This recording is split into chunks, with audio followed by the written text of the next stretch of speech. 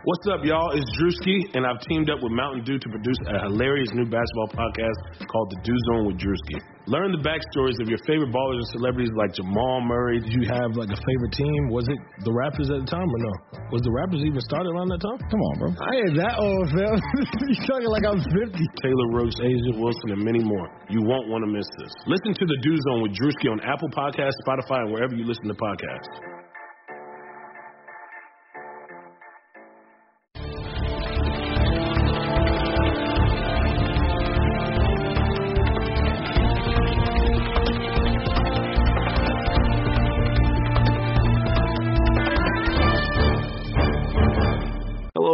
Welcome into another episode of Kentucky Daily, a daily podcast covering your University of Kentucky Wildcats. I'm Sean Smith, joined by Derek Terry. Derek, how are you? Doing well, Sean. Ready to get this mailbag. Bunch of questions again, kind of like always these days. So happy to have people asking questions, and we got a bunch. We got a bunch to get to. Yeah, we certainly do. And this edition of the podcast is brought to you by Buffalo Wings and Rings in London, Kentucky. You can get out to that location right out there, just conveniently located right off I-75. Delicious wings, delicious chicken tenders, all those sauces that you can put on there. They have delicious salads, sides. It's one of the best places to watch a game, Derek. The thing that I like best about Buffalo Wings and Rings compared to other sports bars or sports restaurants that I go to is I can see every single TV, because it's not like you've got all these dividers or these walls everywhere. It's literally four walls with TVs just wrapped all around it. And then they have TVs hanging from the middle, from the bar. Just a great place to catch a game. Great place just to just stop in and have a quick lunch, have a dinner. I don't know how many times coming back home from UK basketball or football games that I've covered have I stopped at Buffalo Wings and Rings in London. So if you're through that area, I highly recommend getting out to that location and enjoying a game or just enjoying a meal. But let's go ahead and let's jump straight into the Buffalo Wings and Rings mailbag. Let's start. We're going to do this a little different, though, Derek. We feel like we get kind of repetitive with some things that we say on the mailbag. So we've tried to kind of put all this into categories. So we're going to start with football. And then, for instance, let's say a couple of you maybe have asked the same type of question, just word it differently. We're going to read off both questions, and then we'll give our answers. So, Derek, let's start with the football side of things. Do you have a question there that you see that you want to start with? Yeah, we can start with Keith Medley. Keith gets the first question today. Do you think we will be back to full capacity for football games this year? Thanks. What do you think, Sean? Yes. Full capacity, 100%? Full capacity, 100%. I do. That's my hope. Yeah, that's my hope. I think it'll be close. If it's not full, I think it'll. Hey, it's April. Let's be optimistic. I say yeah. Let's say yeah, back to full capacity. Maybe some regulations or whatever. It might not be like 2019 or pre any year, pre 2020, but might not have. I do think it'll be close. Yeah, might not have catwalks, anything like that. I don't know how they'll do it, but I do think that if it's not full, I think it'll be close to full. But I think there's a chance that even if it's not full to begin, that it could be full at some point. But it's going to be significantly better and different than what it was this year, in my opinion. Yeah, I don't think you have to go into Saturdays as much this year, worrying if, or late in the week, wondering if a game's going to get canceled or not. I don't think that'll be as big of an issue this year. Second football question that we have here, it comes from Ben. Is there a player in the next few years that's a solid 5-star that we could see ourselves getting that would get us to that next level of recruiting? It seems like they are recruiting at such a high level already. Good question. I can't pinpoint a single 5-star guy that I would look at in the coming classes and say, yeah, UK has a great chance to get them. One guy who is about to commit, most likely on Saturday, Keontae Goodwin. He's going to be a 4-star when he commits, but I could see him eventually rising to that 5-star status. I think he's got that kind of – he's already close anyways, and he's right around the 50 mark right now. So he would need to climb about 25 spots to safely be a 5-star. I could see that happening. I would call this a pipe dream I really don't think it's going to happen, but it's going to be worth following, I think. Malachi Nelson, a 5-star quarterback from California, has some Kentucky connections with his family. And I believe there's at least enough interest where he might come out to Lexington and visit here after June 1st, whenever kids are allowed to get back on campuses. So, again, I think we have to be real with ourselves, talking about a top 5 player in this class from California. The likelihood that he comes to UK is probably not very strong, but I do think he will at least visit, and I wouldn't be surprised if UK is on that list for a little while. And the next question, we're putting these two together, Derek, because they're similar. One is from Brandon and one is from Kevin. Brandon's question is, do you think we underestimated Gatewood's ability? And then Kevin asks, you all mentioned being surprised that Gatewood has a good spring. My question, why was Allen seen as the front runner prior to spring? Neither really played this fall, and Cohen hadn't even stepped foot on campus.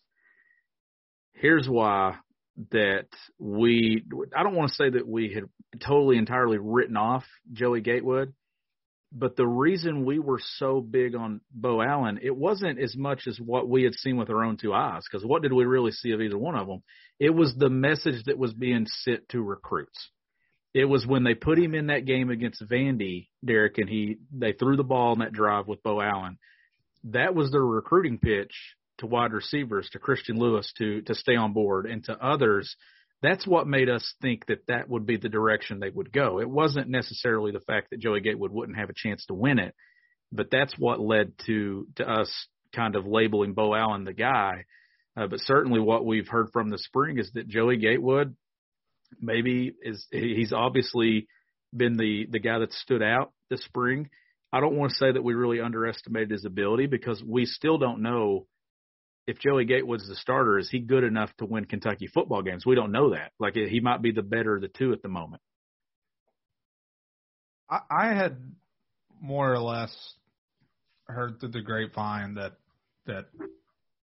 I didn't know basically from people higher up, that maybe Gatewood wasn't going to be such a good fit in this offense.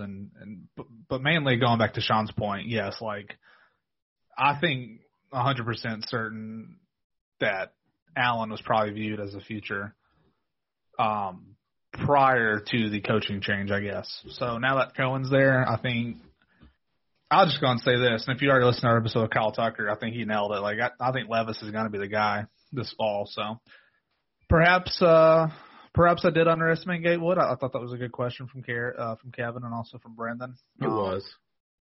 But I guess where I would be most surprised, and maybe I shouldn't be, but even if Levis wins the job, or maybe Joey wins the job, who knows? Whoever wins it, it sounds like Gatewood's going to be in that top 2 though, and that would not have been my prediction. So a lot of kudos to him. Obviously, he's a kid who was highly thought of out of high school. If you go by the composite rankings, he's going to be the highest ranked kid on the roster, the whole team this year, based on where he was in high school. So the fact that he's taken to the coaching and he's gonna leave the spring probably as a front runner. So he'll have a good chance this fall to do it, but I'm going to stick with Levis as being the guy who trots out there against Louisiana Monroe. Yeah, that's my pick as well. But when you're talking right now, Joey Gatewood, Bo Allen, I don't know. The big thing with Bo that we've talked about was his body, and was he strong enough? Not sure how much stronger, Derek, he was able to get from the bowl game in January till now. So maybe you'll see that kind of progression take place going into the fall after a summer.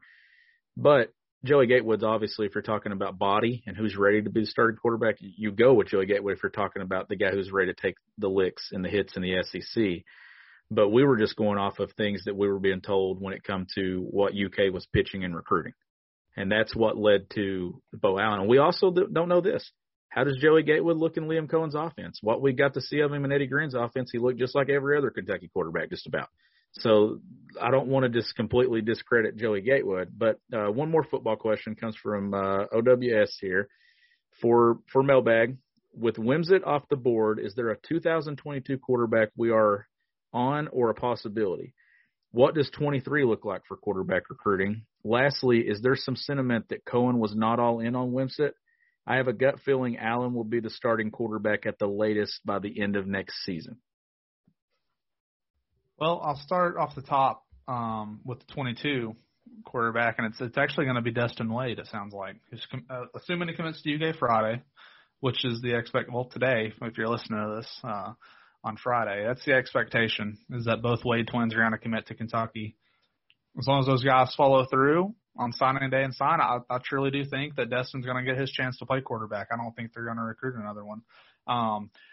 What is hard to predict right now is any kind of shuffling that could happen in the quarterback room between the end of next season. Who knows if guys leave? I mean, quarterback is obviously a spot you see a lot of guys transfer. Only one can play most of, if your team's good, you pretty much only want one guy playing. So who knows what that would mean in terms of the portal, adding a guy next year.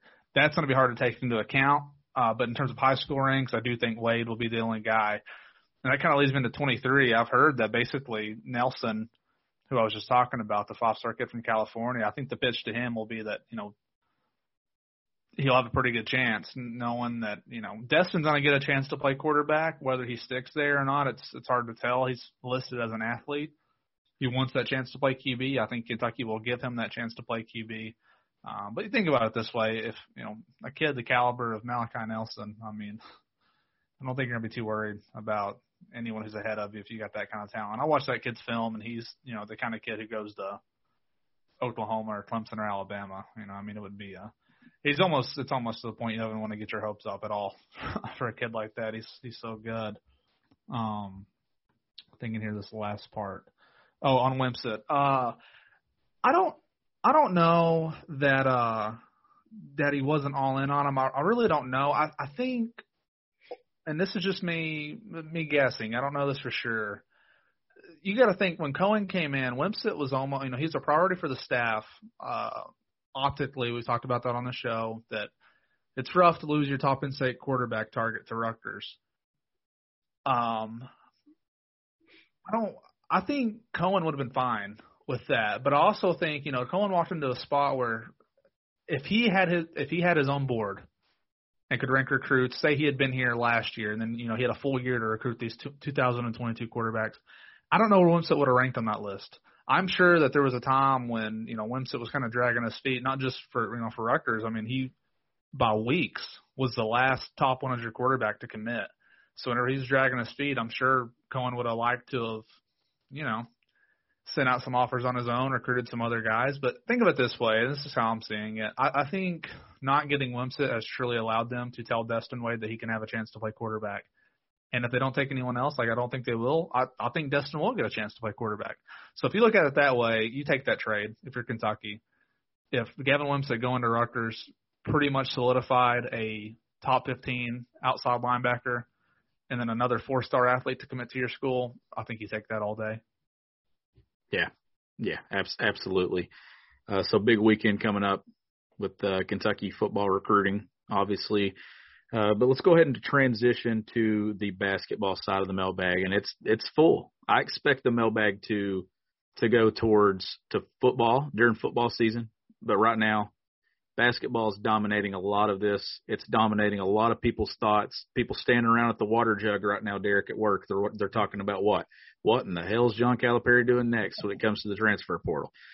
But let's start at the top here, because our buddy from Second Take, he has a question about player comparison for Nolan Hickman, and does he have the ability to blow by his man off the dribble? Derek, I was just talking to you about this before we started recording.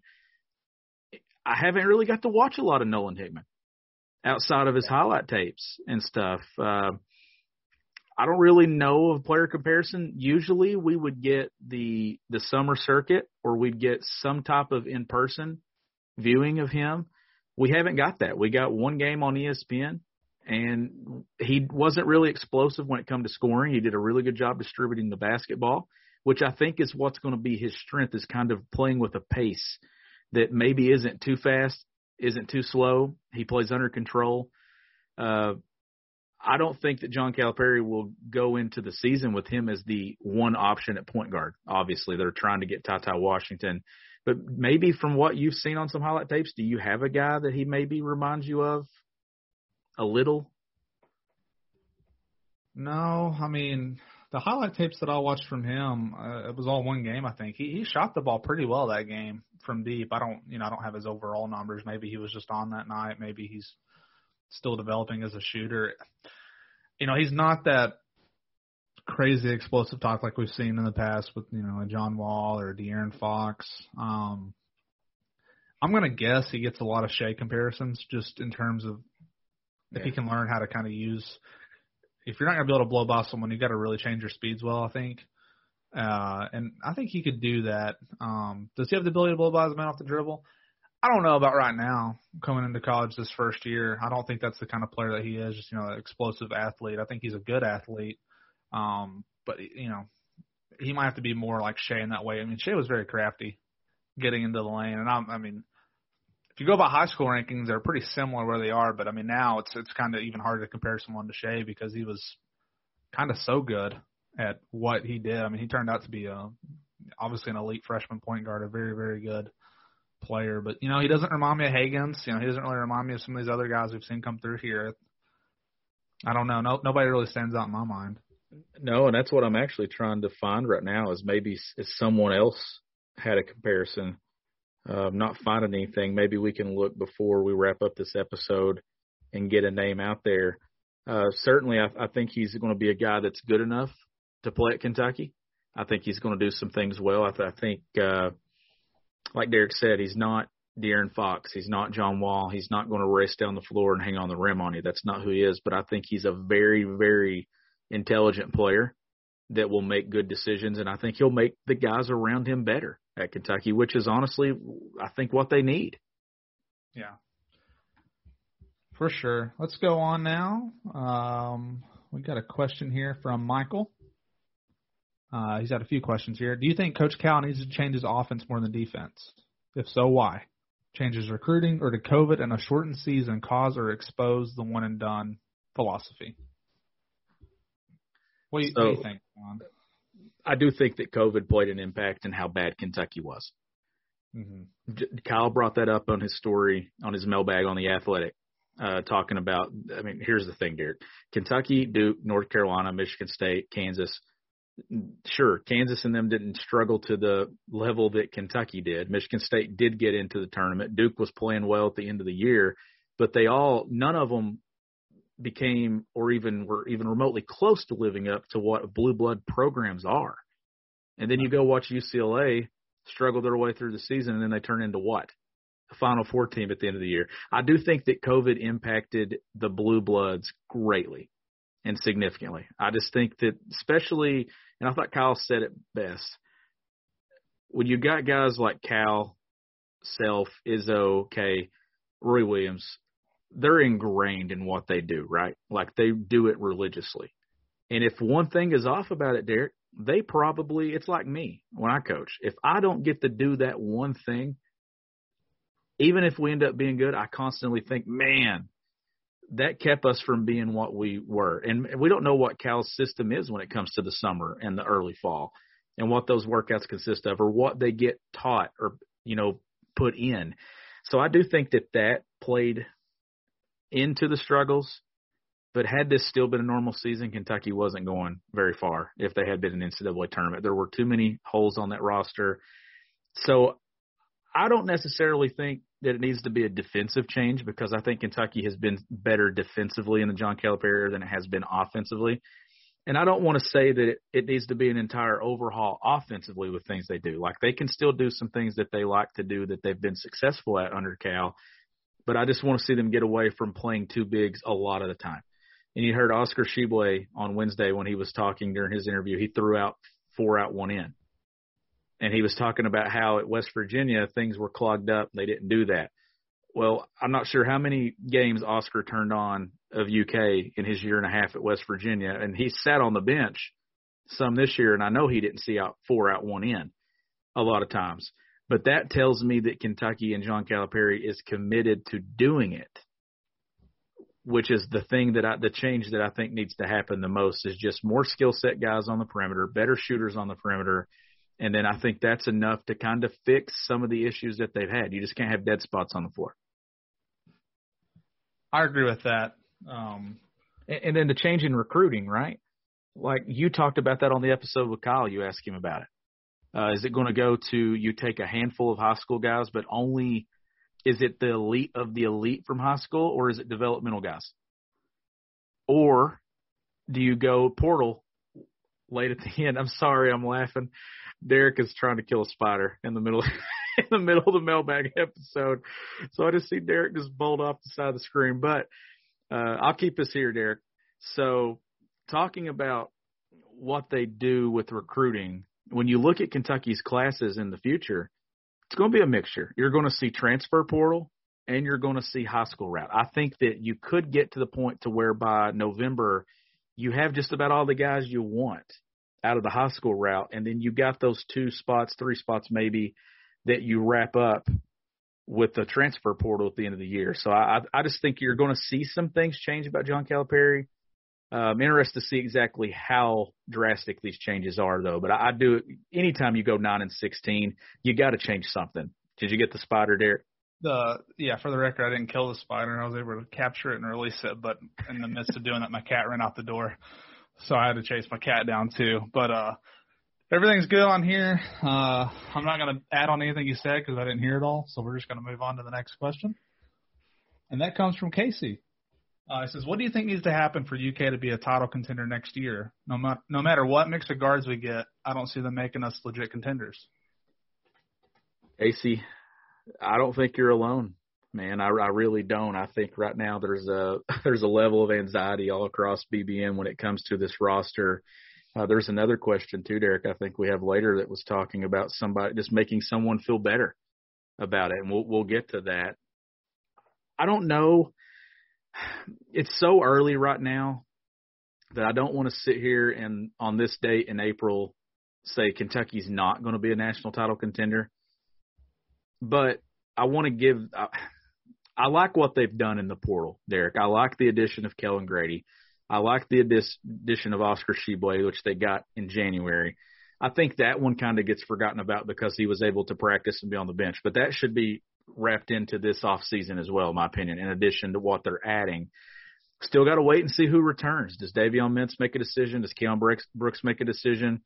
If you get those guys back and you add that experience, I think that they're just maybe a mover here from the portal away from it. I do think that they're going to be better. What they have right now, I think would be good enough to make the NCAA tournament. If Tshiebwe is really good and gets to that McDonald's All-American level, preseason Big 12 Player of the Year, if Kellen Grady becomes that consistent knockdown shooter they need, is Nolan Hickman an upgrade at point guard? Yes, in my opinion. You still have these other pieces, Jacob Toppin. I think they'd have enough to make the NCAA tournament. Get a guy back like Keon Brooks, I'd elevate it a little bit further. I just want to wait and see what it will look like in May. But if they get a guard that is explosive enough to make people better, and then they maybe add another shooter, I start to like what they've got. As long as Damian Collins lives up to that ranking, and if Oscar Tshiebwe is the dominant force that we kind of expect him to be on the post, he's the prototypical John Calipari big, which I think will make John Calipari have more success with him than he has with some other guys. So along these lines, you talked about the roster out there. This question comes from Ethan. How many games does Cal have to win next season to get the fan base back in his favor? Sean, let's say they play 31 games. That's what they normally play, right, in a regular season? 31, I think, somewhere around there. That's the number I'm going to say anyway. It's 31 regular season, and then, of course, they get tournament. Yeah, if they're in their – and here's my answer, Derek. It don't matter. To me, it doesn't matter how many wins he gets. It's where he ends up in March. That's probably where I would lean because I think it's so – I think it's a very kind of subjective question depending on what kind of fan you are or what you expect. Like, to me, they won 9 games this past year. To change it all up, I would think something like 23-8. You think that's too few wins? Like, I mean, people might not still be happy, but that's a pretty solid season and what I think could be a pretty good SEC next year. I think I think you'll get a lot of fans who expect more wins than that. But if you're asking me, I mean, that's what I would say. If you go 23-8, win a couple of games in Nashville, maybe win the whole tournament, and then make a deep run in March. But you're probably more correct. I mean, however the regular season goes, fans want to get back to the Final Four. So even if they kind of struggle a little bit through the regular season, if they make a run in March, I do think that's what's going to be most important. Well, it's like 2014. They entered the NCAA tournament with 9 losses. I believe, and went all the way to the title game. And then people forgot about all that struggle in the regular season where they lost to South Carolina, a bad South Carolina team. It'll be what – but if you're asking me for a number, if Kentucky loses 7-8 games, there's fans are still going to be like, this isn't good enough, and it's not at Kentucky.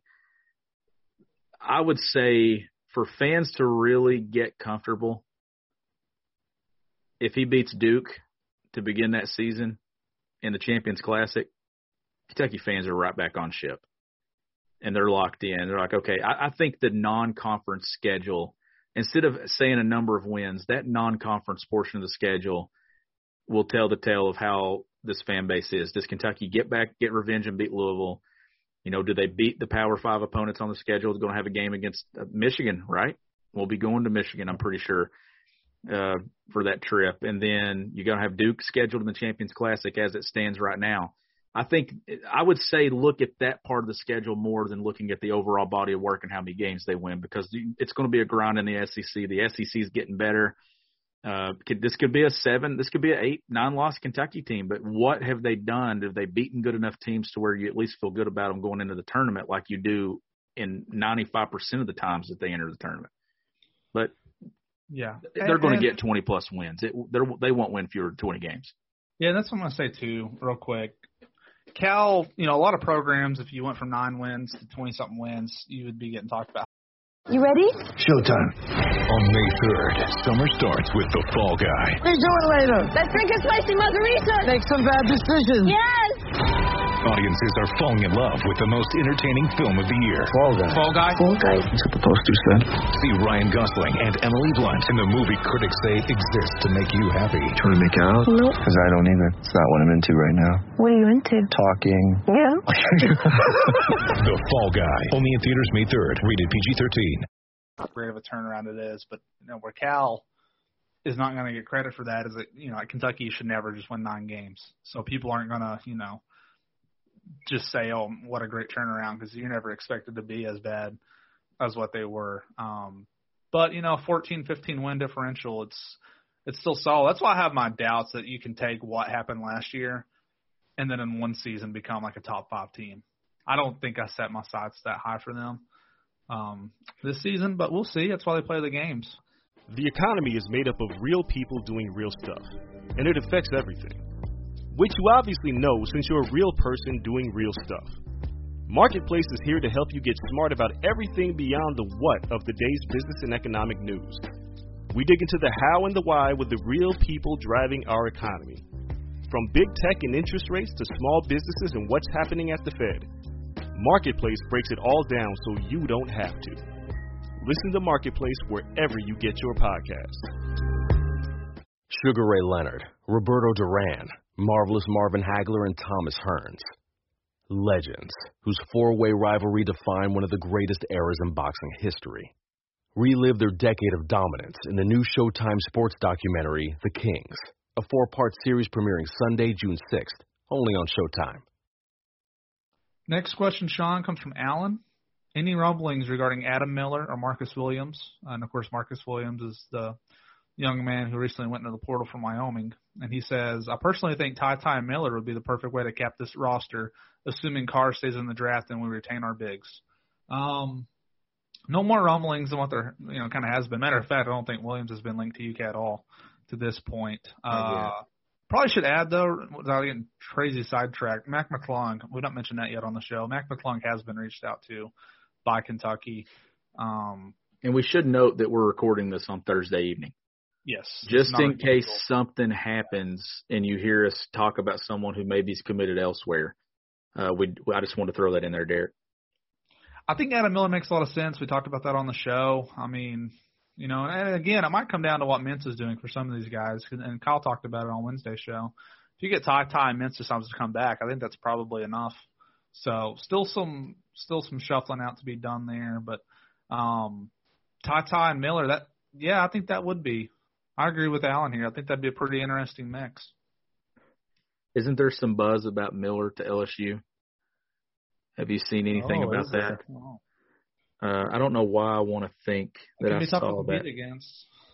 Yeah, I don't know why I saw something along those lines. But if you're asking me for Marcus Williams, I mentioned that on Wednesday's episode that it would be one to watch. I mean, obviously Mac McClung had been in the portal a few days, and we didn't learn until Thursday that Kentucky had reached out. So that's the thing. Like John Calipari, like Kyle Tucker said on the episode on Thursday, Cal is like a man on a mission right now, that he's leading all these things. Like Kyle said, the assistants are bringing these names to Cal, and Cal's reaching out. Maybe if they've contacted all these other guards, it wouldn't shock me if maybe they've contacted a couple that we might not ever even know that they were even talking to, Derek. Like there's so many names out there now, right at 1,400 in the portal. But as far as Marcus Williams, no rumblings with Kentucky being linked as of Thursday afternoon, Thursday evening. I still think if you want to ask me a confidence pick of who they add to this roster, I do think Ty Washington will be a Kentucky Wildcat. I really feel like that will be a guy that gets added to this class. Yeah, it does feel like it's trending that way. I agree with you there. Next question is from Scott. And this is in regards to our conversation a few days ago about the rule changes that were proposed or surveyed, whatever you want to say. I heard you guys talking about the possible rule change of resetting the fouls at the 10-minute mark. Do you think this is the NCAA's way to compensate for all the petty foul calls by the officials? College basketball is almost unwatchable at times due to whistle-happy officials. I agree with you, Scott. It can be very unwatchable at times.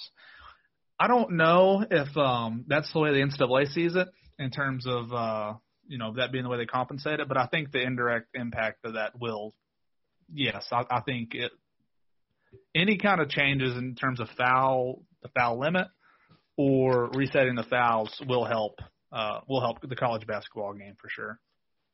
Yeah, it will. And then if you throw in giving teams and giving players 6 fouls, I think that is where you see the petty foul calls impact the game less, because then you're not – that's why it's frustrating when you have to watch basketball games when it's just bonus with 14 minutes to go. But it's even more frustrating to me when I watch basketball games and the best player sitting on the bench because he's picked up 2 early fouls in the first 4 minutes. That is annoying. Like people pay money to go watch these guys play. They don't pay money to watch the officials put them on the bench. And sometimes are there fouls? Yes. That's why I keep saying give them 6, because then listen here, Derek. How much does the rate of players fouling out go down if there's 6 fouls in a 40-minute basketball game? I think it'd go down significantly. Unless the officials consciously think that, hey, I can give somebody a tic-tac foul. And I don't know if they think that way. I don't want to say that, but I would think it should go down. I don't know what the NBA rate is. I have no idea. I know they play longer game and it's cold, obviously, so it's not like a apples to apples comparison, but that's what's always made more sense for the NBA to have 6, because they do play an additional 8 minutes. But I just think that we're at a level now with athletes and the speed of the game. And then 2, maybe it takes some pressure off officials if they've got a 6 foul to work with. Maybe they don't, that block charge call is what dictates a lot.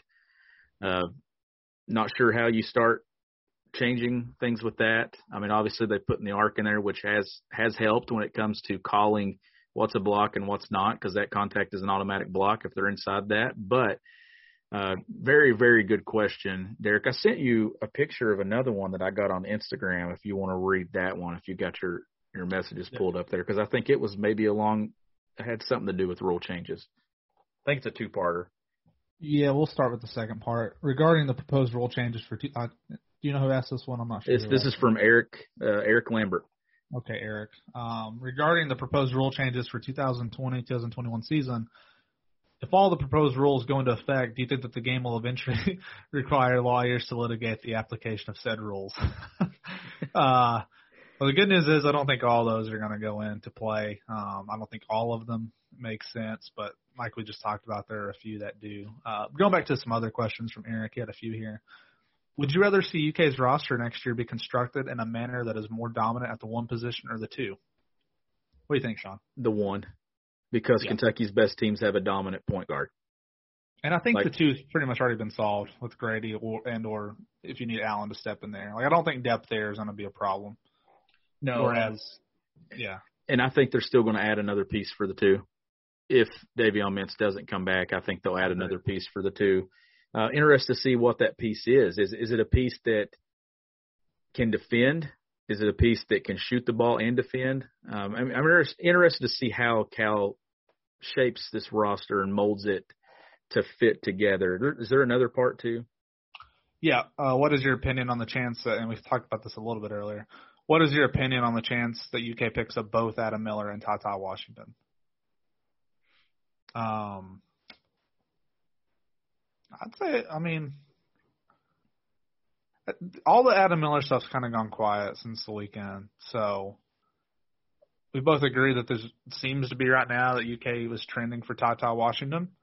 So obviously you got half of that equation down. And then Adam Miller, I think, makes a lot of sense for Kentucky if they want to pursue him. So I'll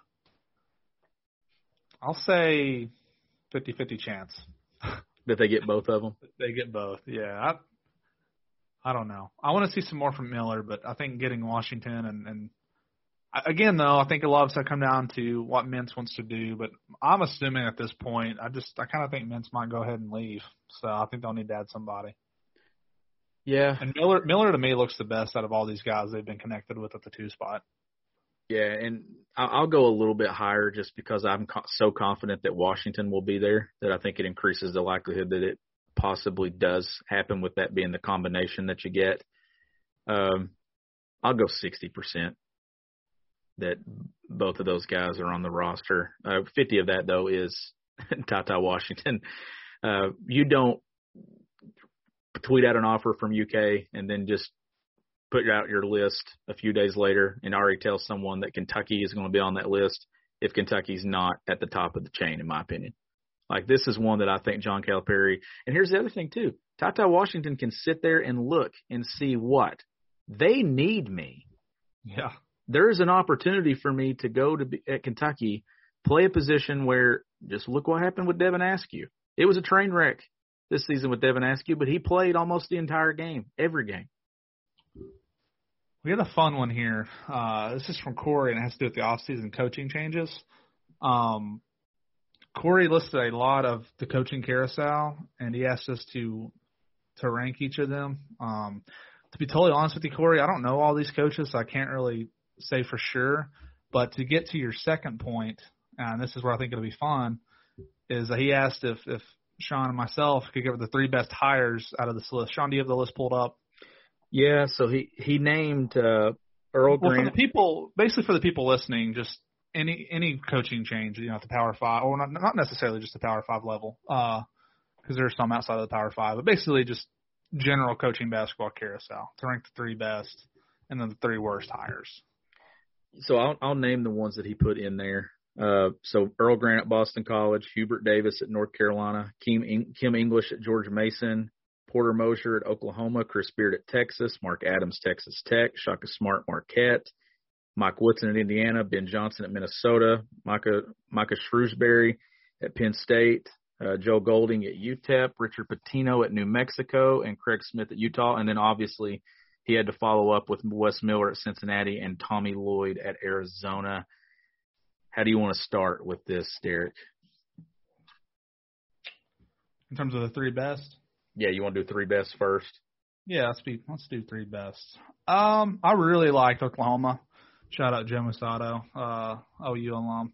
I liked Oklahoma hiring Porter Moser. I mean, it's hard to find Moser obviously took Loyola to a Final Four, and that's hard enough to have a run like that, and then to come back and take out a number 1 seed like Illinois a few years later, get to the Sweet 16. I thought that was a really good hire for them. You want to go ahead and give one, Sean? My best one's Chris Beard at Texas. That was going to be the next one I was going to say. I wasn't necessarily doing mine in order. Oh, okay. Just naming off 3 that I like. But, yeah, Beard would be on mine as well. Yeah, Chris Beard at Texas. When you're Texas and the fact that the state of Texas, and they don't win national championships. I know Baylor just won one. Texas considers themselves one of the powers, though, right? Even though that they They struggled a lot. Shaka Smart's out the door. A coach left Texas, and you get Chris Beard. That was a huge upgrade, in my opinion. As far as number 2, I'm just going to go in order. Number 2 for me, I really like the hire at George Mason of Kim English. When it comes to recruiting, that was a significant loss for Tennessee. They've added a 4-star yesterday and a 5-star today. I mean, they haven't slowed down too much. But how much of that was helped, too? How much work did Kim English put in there before he was out the door with Brandon Huntley Hatfield, obviously, and then a transfer from Marquette? But he's a young guy, too. I think he's only 32. He is. He's kind of a rising star in this business. So he you might is. see his name pop up on some bigger jobs in a few years. You might see Kim English leading one of those Cinderella teams in the NCAA tournament, too. That's how much respect I have for what Kim English does. So I put him at number 2. Who do you have? Yeah, 2. I would say 1 Beard, 2 Mosier. My third, it's a little harder. Because I don't know if this will end up looking smart or not. It might not be. But I think Wes Miller probably could have been North Carolina's coach this year. And I thought after all that Cincinnati went through in the offseason with Brennan, I thought they landed on a really good coach, given their circumstances. So I'll be, obviously Cincinnati's somewhat local here, just about an hour north or whatever, hour and a half from Lexington. I pretty much keep up with those programs up there. So I'll be really curious to see how he does, but I also thought there were other good ones. I thought Joe Golden was a good hire for UTEP. Obviously done a very good job at Abilene Christian. And then looking at this other, I can't really see too many others that I think are standing out. So that's what I'm going to say for the third one would be Miller at Cincinnati. And I probably should have put Porter Mosier over English because you don't find many hires of guys that have done what he did at a place like Loyola. I mean, you're talking a Final Four run, another run, deep run, the Sweet 16. That style of play, fun to watch. They run that Princeton-style offense. So I'd go Porter Mosier as my third. But if we're talking about the worst hires, I can't help but and I don't want to – I could see Hubert Davis going wrong and going sideways pretty quickly at North Carolina. I really could. Could I see it working out too? Yeah, but there's a lot of risk there, in my opinion. I would put both North Carolina and Indiana on here, and it really has nothing to do with. I mean, I guess it kind of does has something to do with. I just don't know how your programs like that and you hire guys who have never coached a college game before as a head coach. Yep, I agree with that. I know North Carolina wants to keep it in the family, and I mean, hell, to an extent, Indiana did too. I mean, obviously Woodson is an older guy, not really. It's been a long time since he was associated with Indiana. It's been a lot of time in the NBA. Now, I will say this. I liked some of the things that Woodson has done. Obviously, he retained some players who were thinking about transferring or going to the NBA or whatever. Some of those guys have decided to come back. I know he's got not Larry Brown. Isn't Larry Brown associated with him in some? Yes. Yeah, and then you got Thad Matta, too, in a role. So, they've hired a pretty good support staff. I mean, you got to think Woodson knows the game well. How long he spent in the NBA, I mean – I don't think knowing basketball will be the problem and some of the other things that, requires being a college coach. But I just think when you look at that level of a program like North Carolina that people would argue is the best job in the country, to just promote a guy that, obviously played there, was a big name there, was a big name in college basketball. I mean, being on ESPN for a long time, he's not a no-name guy by any means. It's just I'm with you. I could see that being, 3 years from now. I don't know how long of a leash a guy like that gets. You kind of get a few years. So I'm going to say the third one. I don't know that I look at any of the other ones and think, but Arizona's the same deal. I guess if we're going to knock North Carolina and Indiana, I mean, Arizona's a very good West Coast school. Maybe, not to the same level as those other two schools in terms of winning national titles, but Tommy Lloyd, you hire from Gonzaga. So obviously he's been with Mark Few. Pretty good coach, I'm sure. But again, they just seem like such big gambles for really good programs. They do. And I look at Arizona. I mean, what happens with the NCAA and everything there? I mean, at least you went to a program like Gonzaga, who has been one of the better programs in college basketball and got an assistant coach. I at least like that. The only reason I put Hubert Davis up there is I actually thought that Wes Miller would be the better option of the two. I really did, because of the head coaching experience that they had, that he had there. I think Cincinnati got a really good hire there. Trying to make sure we haven't missed any questions before I move on. I think there's some more that we have here in the DMs. Just double checking. Do you see anything that we've maybe missed? Oh, here's one from Ben. So Ben appeared earlier in the mailbag, and he appears again. Is there a way you and Derek can somehow make me feel better about this off season? It's hard to get pumped up. We started off with the likes of maybe Carr, Powell, Kessler, possibly Zags, but now after Grady, it's not only been quiet but sort of concerning. It's been like Tata, Watts, Hamilton, and others. I don't know. It seems like we started out hot thinking we were going to smoke this off season, but now it seems like we're grasping for straws as far as the backcourt goes. And it does put off that effect, right? When you see Kentucky reaching out to every single guard that just about enters, Mac McClung can be added to that list now, which I think if you added Mac McClung to the Kentucky roster, the fan base would go nuts. Like, he's the type of name that would kind of polarize. When you're talking transfer portal, there's only so much you can do. Reed Travis was a name that really ignited the UK fan base. Can you imagine what a Mac McClung commitment to Kentucky would do for the fan base? Not saying that Mac McClung's going to be the savior of a 9-16 season, but just that name and the attention that he brings. The spotlight that's been on Mac McClung for his career, I don't think he'd have any problem playing at Kentucky. No, I don't think you will. I mean, he's very well known. Would be his third school, which, I mean, it's going to be his third school no matter where he goes. But was, probably the best player on this Texas Tech team. Fairly certain he was. I don't know, Ben. I don't know that I can say much to make you feel a whole lot better. With the guys like Kessler, I think Kentucky probably wanted him. I'm not going to say that they didn't. I just don't know that he really fit that well in the first place. So I don't really think too much about that. Powell, from what I heard, they could have had him if they chose to go down that route. They didn't. So, now you just hope if he goes to Tennessee, I mean, he's going to be a lightning rod, of course. If he plays well against Kentucky, that's another thing Cal's got to deal with. But if the choice was truly between Kellen Grady and Justin Powell, I think they made the right choice to get Grady. And then with Carr, I mean, Carr still hasn't decided fully yet. So I know with them pushing for Tata and some of these other options, I totally get where it kind of makes it seem like maybe that won't happen. But until he makes a decision, it's hard to say. But I would just recommend, it's hard, and this is all still new to everybody, the transfer portal, trying to figure out what some of these offers might mean. I mean, I think just, let the dust settle on this roster before, getting too up or down about it. Yeah, I agree with that. And then the next question comes from Ryan. He says, UK needs to recruit guards who fit the mold of Bradley Beal and Malik Monk, explosive shooters. Do you see any of those molds of players in the future? Obviously, after this coming season, considering there won't be any of those in the portal this season. And also being aware that I'm speaking of playing style, not level of player. So he's not talking that you go to get Bradley Beal, but just somebody that maybe has that skill set.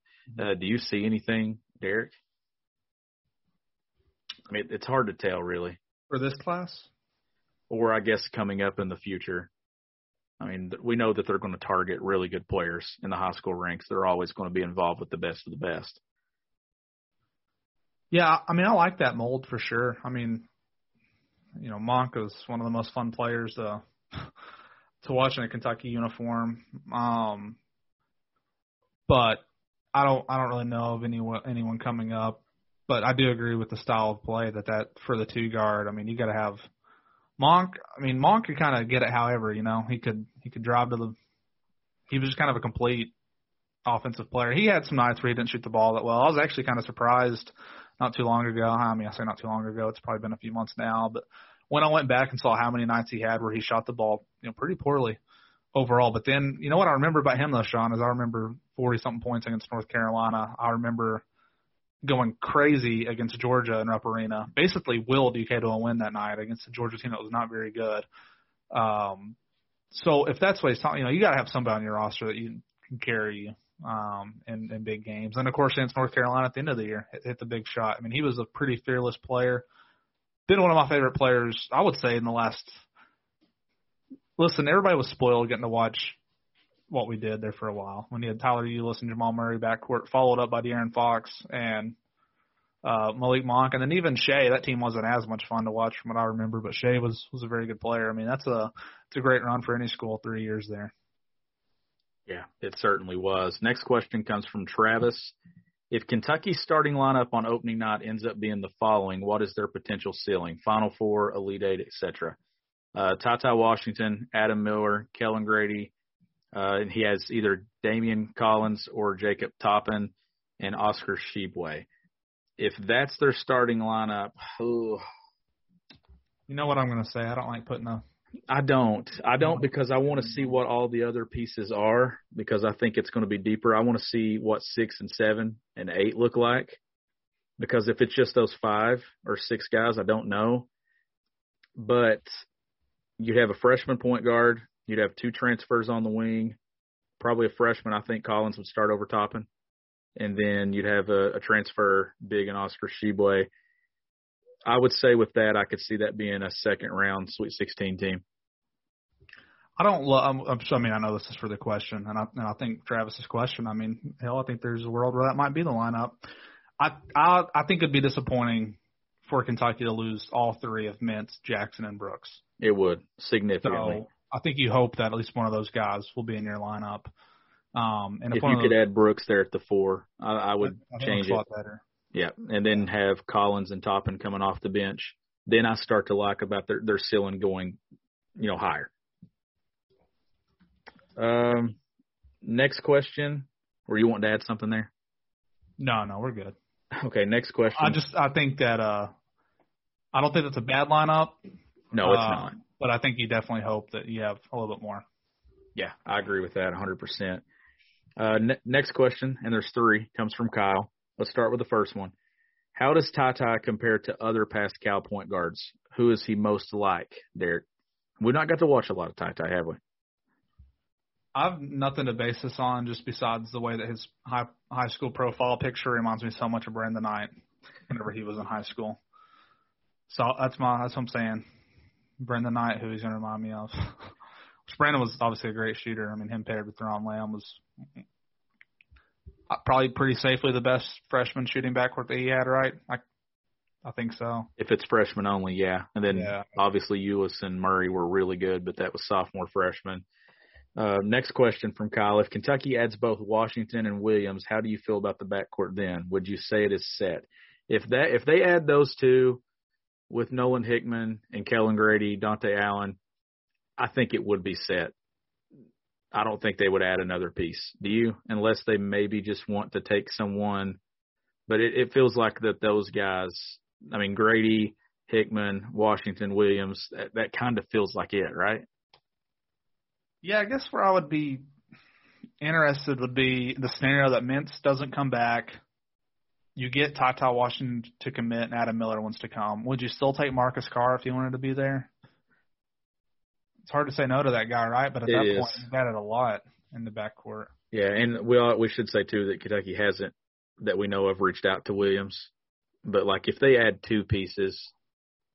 Well, yeah, Williams or Carr. I mean, whoever you think might be an older point guard. Yeah. So if they add 2, I still think they're going to add 2 backcourt pieces. I really think so. Because I still feel like Davion Mintz is not coming back. Maybe he is. I don't know. Maybe he's just waiting to see what the final roster looks like. But his decision, it feels like he's kind of got to give a yes or a no because it kind of impacts what Kentucky does at his spot. Where Keon Brooks, if they add somebody over top of Keon Brooks, then I would, if I were Keon, I would be upset. But Mintz is kind of in a different limbo position there where what he does kind of affects what they do. Yeah, and real quick before we wrap this up, Jeff Borzello just tweeted out something very interesting, at least I think it is. He says, one note on the new NCAA transfer rule. If a player has already transferred and is back in the transfer portal, they will need to go through the waiver process to gain immediate eligibility for next season. So that would affect a guy like Mac McClung. Because I know there was some thought that if a guy had been in the portal before, but if they went now, they would still get that immediate eligibility. It sounds like it's not necessarily. They would give him a waiver. I think they would. I think most kids will still get a waiver, but especially with Chris Beard taking another coaching job, he'd get a waiver, in my opinion. Yeah. I think. But, yeah, that is interesting. I hadn't even thought of that because there are guys in the portal that have been in there before. I mean, there was that one kid who everywhere he's been, the head coach has been fired, so he's going to be on his fourth school. Kyle's next question, give me 4 teams that have never made the Final Four but should have at some point.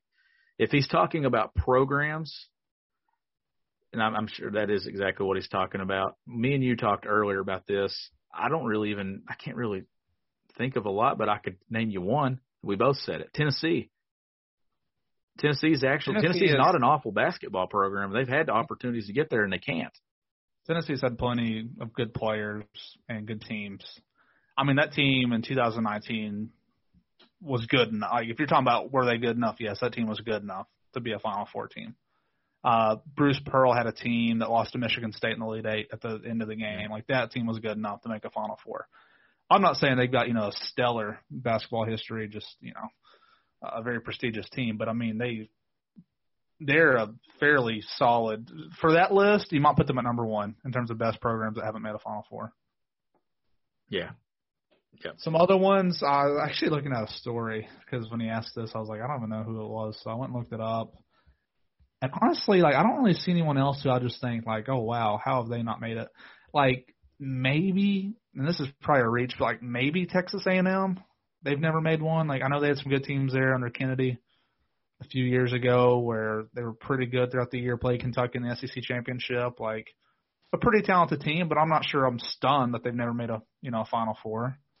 So San Diego State was another one just because they've had some good players too, and it seems like they're always in the NCAA tournament.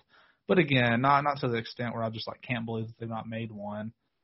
So, what do you think about Xavier? They've had a good run of coaches. Yeah, maybe, but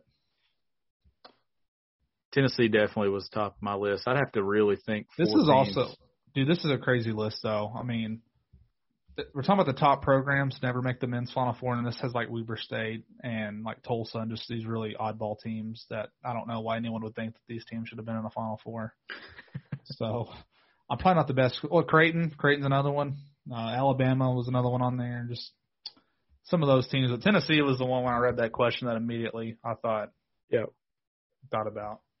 And the only reason, and you know they haven't been because they have an Elite Eight banner hanging from the rafters down there. I won't make too much fun of that, Derek. But everything's relative for programs. I mean, that's true.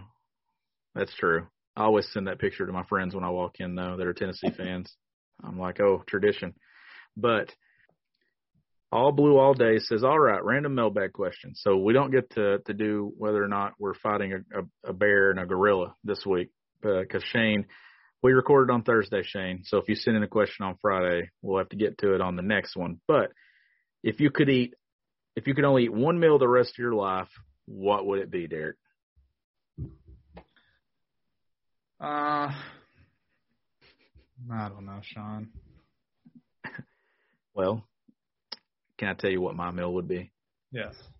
My meal would be at Buffalo Wings and Rings in London, Kentucky.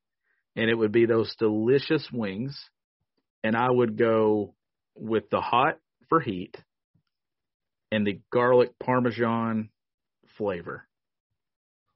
My experience when eating a lot of wings is that it's very good in the moment, but you just feel so bad afterwards. Maybe that's why I feel awful all the time. Could be. If you're, I want to say one meal. I mean, if I'm having to think of something I have to eat every single day the rest of my life, I guess some kind of pasta, maybe spaghetti with some garlic bread on the side. But that's me today. If you're asking me tomorrow, I might have a different answer for you. But that's what I thought of today. I would definitely take wings, though. That is my pick. Yeah, for my wings favorite food. Choice. And and the thing and I've never been a big blue cheese fan. I've always been a ranch. But Buffalo Wings and Rings makes their own blue cheese, and I have to say that it is very, very good. And I've never been a very big blue cheese fan. And listen to these delicious flavors as we wrap this up on these wings. They have the sweet Thai chili, the garlic Q, the bourbon barbecue, Derek, which is an award winner of sauce for them. Sweet barbecue, garlic Parmesan, roasted garlic, buffalo, teriyaki, I mean, so many delicious flavors there. You can get those on the wings. You can get those on the tenders. You can get all that at Buffalo Wings and Rings in London, Kentucky, right off I-75. I highly recommend the place. If you go, send me a picture, send me a tweet, let me know. Craig, the owner there, fantastic guy. He'll make sure you're taken care of. All those delicious menu items right there off I-75 in London. This episode, it's also powered by Blue Wire Pods. It's also powered by the Butcher's Pub. 2 locations, one in Pineville, one in Williamsburg. Also have a location coming to London, Kentucky as well, right there off I-75, Derek. Not far from Corbin, not too far from Millsboro. Right up your route to Lexington. If you're coming up from the 606, I guarantee you're going to pass those locations majority of the time, so get out there to them. This has been another exciting episode of Kentucky Daily. He's Derek Terry. I'm Sean Smith. We'll catch you next time.